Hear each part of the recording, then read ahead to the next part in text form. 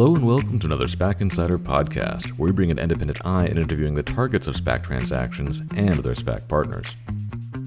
The London Stock Exchange has seen several of its companies decamp for Wall Street this year, and SPACs have become a new avenue for those companies to skip across the pond. I'm Nick Clayton, and this week my colleague Malin Haddad and I speak with Hervé Tessler, CEO of Noventiq, and Jerry Letter, CFO and COO of Corner Growth Acquisition Corp. They explain why they think Noventiq will be better valued on the NASDAQ following the close of their $800 million combination announced in May, and how Noventiq's own operations as a digital transformation facilitator are ramping up in the developing world. Take a listen.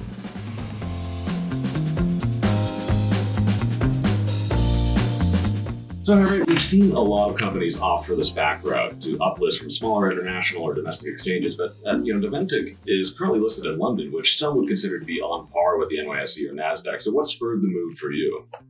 Well, I think the move is a natural step in our growth plans. We've been public at the London Stock Exchange since October, November 2021. When we look at the current share price and the liquidity, we are not satisfied. We're not happy. We don't think that the current valuation is reflecting the real value of our business. And then we had a lot of work with the board looking at different options. And we ended up partnering with Corner and thinking with Corner together that moving the company to NASDAQ would absolutely the best thing to do to basically get the company valued as per its real worth, gain access to capital with tech-savvy investors so that we can keep investing for the growth of the business. Jerry, you've seen a ton of changes in the SPAC market since Corner Growth's listing in December 2020. So why was Noventiq a good fit? So Corner has actually been a technology investor for over 20 plus years now. And we really have a strong network of technology founders and operators, public company operators, executives and board members and venture investors. And we really wanted to work very closely with them. And the perfect fit for this transaction and for the U.S. public markets. And we really believe we found that in Noventiq. So first of all, Noventiq really has strong secular tailwinds in IT digital spend, as well as digital transformation where they operate. And they really operate in those emerging growth markets where we're really seeing those strong secular tailwinds. Secondly, Noventiq has had the ability to really show steady growth consistently for organic growth and inorganic growth on the revenue side, and being able to do that both profitably in these emerging growth markets, and specifically in areas like India, where they've been able to grow their talent team, really grow that product offering services, and really grow geographies and scale. And third of all, Noventiq really has just a tremendous world-class management team led by Hervé here, who has led very large global organizations, as well as a superior senior management team who's really helped drive the public company readiness because they've already been public on the LSE for some time. So we're very excited to be partnering with Noventiq. Great. And on that note, Hervé, you've had a long vantage point on the digital transformations happening at companies with your experience at Xerox. So what did you take from your years there, and how has that informed your strategy at Noventiq? It's a very good question. I think there's a couple of things. First of all, I brought management experience. What I brought as well is the last decade at Xerox, I've spent a lot of time being involved with emerging markets. I run the emerging markets. I lived in a number of these emerging markets. So I joined Noventiq with that natural background. I know how you operate in these countries. I know the different cultures. I like it, which is very important. It's not just about you know it. It's about you need to like it because you need to like traveling into these countries, engaging with people, looking at that diverse, fantastic talent pool. It's not always easy, right? Because you have to shift and there's no one size fits all. So I think what I brought from Xerox is because I moved in so many roles at Xerox, including in these emerging markets, I brought that. The other side of my Xerox background that's useful, it's more about how do you transform a business? Because I also spent a few years at Xerox, a senior role based close to here, in Connecticut, running corporate operations, which was basically all of the cost of the company at a time of a very large transformation for Xerox because we were separating the companies and a lot of things were happening. So I also brought that. So I've got that developing markets, knowledge and love because I really love it, but also the experience of running complex transformation. And I think both are relevant to what we are doing at Noventiq to keep growing the business. And what would you say is the missing piece for most companies that are trying to keep up with these digital trends? Definitely cloud is a very big thing. Cloud is a big thing. I mean, if you look at the emerging markets where we operate, when we look at the kind of market size, right, we're operating in a market that expected to be 500 billion emerging markets, targeted emerging markets by 2025. If you look at the cloud business in these markets, it's expected to grow at a CAGR of 25%. So cloud is the very big thing. And then once you move customers into the cloud, it's about services. So it's about cybersecurity. Cyber is becoming a real big thing. I think up to recently, cyber was very much a topic for large global companies. The board was on the topic. They had resources to drive that. The more we look at the market now, the more we see SMBs, mid-sized businesses, taking it now very seriously. And in the emerging markets, that's a massive opportunity to bring more services to that set of customers, that segment.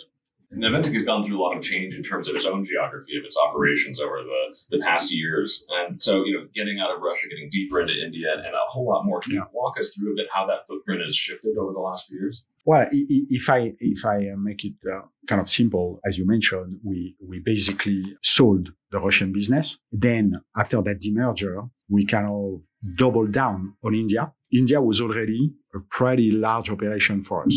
But then we really decided strategically that having India as what I call our center of gravity made a lot of sense. Just to give you a sense of the business we have in India and the kind of the model we can replicate in other geos. We entered India in 2014. 2 employees, first year, $2 million revenue. Last year, we had 2,500 employees, $700 million of business. We are probably in India the largest Microsoft partner from a revenue standpoint, and probably one of the biggest system integrator, if I may say. So obviously, India is providing us with a unique access to a talent pool that's very, very strong, global delivery capabilities. We also had a very targeted M&A activity in India. So that growth came from a good balance mix of organic and inorganic.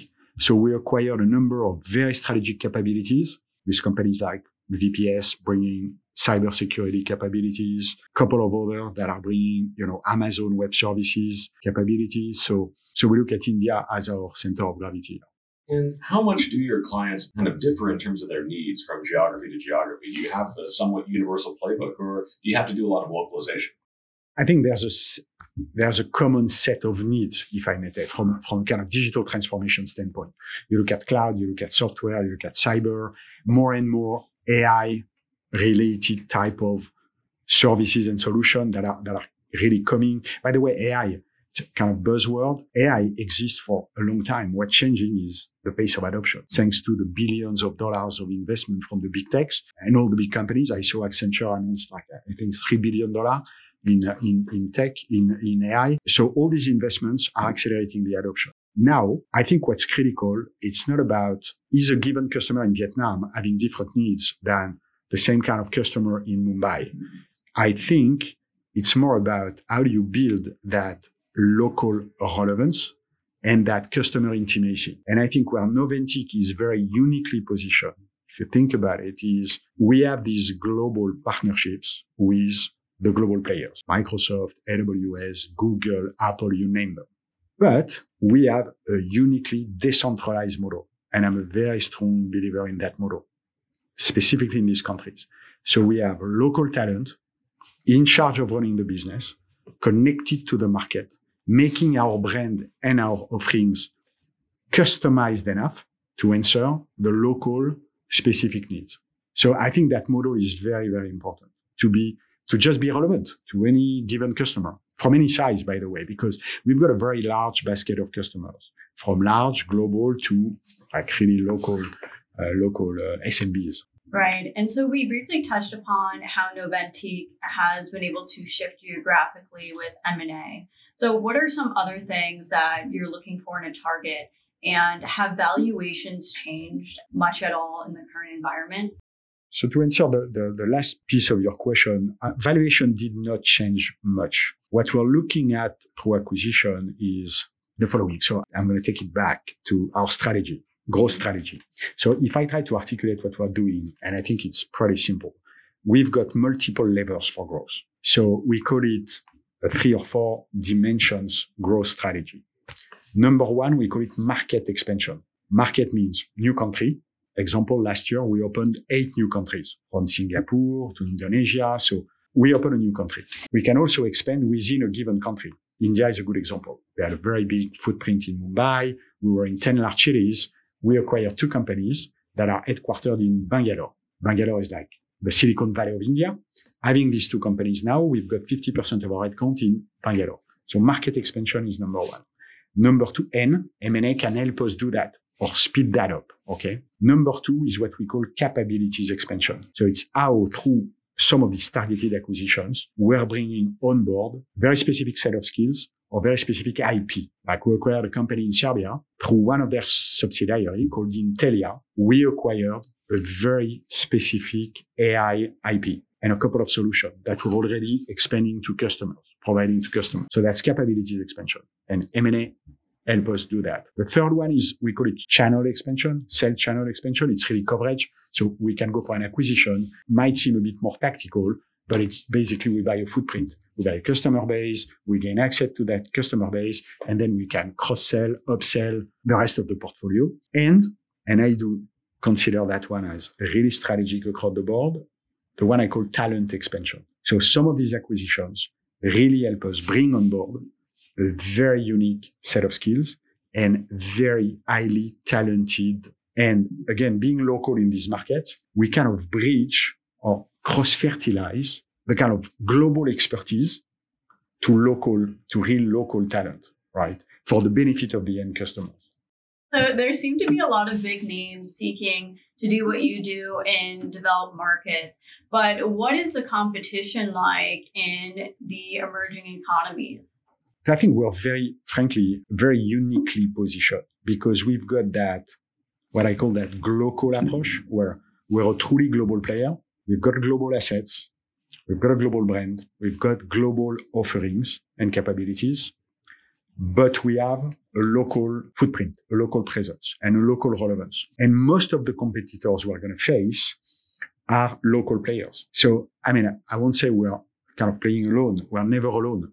But if you look at a number of other companies doing kind of what we do, they will have most, if not all of their footprint in the so-called developed world. It's a different playground. We are absolutely focused in the high growth emerging markets. That's what we do for a living. We are very good at it. We know how to operate in these markets. So that's unique. And when we face competition locally, it's going to be essentially local players, and they won't have access to our total capabilities, assets. They won't have the strategic relationship we have with Microsoft. We've got that partnership with Microsoft for decades, okay? And you probably know, but Microsoft got, I think, more than 300,000 partners, out of which they have a handful of globally managed partners. We are one of that kind of small group of globally managed partners for Microsoft, which is also very important from a compliance standpoint, because, we know these markets can be bumpy, right? And obviously for us, that work with Microsoft for decades in these specific geographies means we have a very, very high level of compliance and governance in the way we do business in these markets. And so moving back to the deal, Hervé, this is a unique SPAC deal in the way that Noventiq doesn't appear to be doing it largely looking just for the cash or to gain its first access to the public markets, as it's already a publicly listed company. So why was the SPAC deal an expedient way to get this done? I think there's 2 things, and I'm going to build on what you just said, Jerry. I think and I strongly believe we found with Corner the right partner. We're not looking at a kind of a short-term transaction. It's not like, okay, we're going to cut a deal and everybody going to go separate ways. We're in that move together for the long term. And I think we can benefit a lot from Corner's expertise, Corner's connections, as you said, specifically, I think in APAC, which is a very big play for us because India is in the middle of that APAC play. And then there's a kind of, back to, we're in a people business. There's a connection, an ability to work together and generate value. Then you've got NASDAQ itself. And again, when you look at the scale of the money at NASDAQ and the liquidity and the tech savviness of that market, you look at what we do for a living, it's kind of natural move. I think it's definitely a very natural move. And Jerry, you did announce that you would be seeking to raise a PIPE of up to $100 million. How are those efforts going, and what is the PIPE market looking like these days? It certainly seems to be more challenging of late.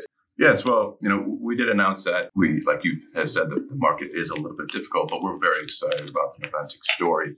And while we're looking to raise $100 million, the beauty of working with a team like Noventiq is they have a very, very strong balance sheet. So to the extent that raising the $100 million is a nice to have, but it's not a must have. So again, we're very excited about the story, and we're very excited about the ability to bring Noventiq to the U.S. public markets and raise capital. But the company is very strong on its own and does have enough money to proceed with its business plan and growth targets.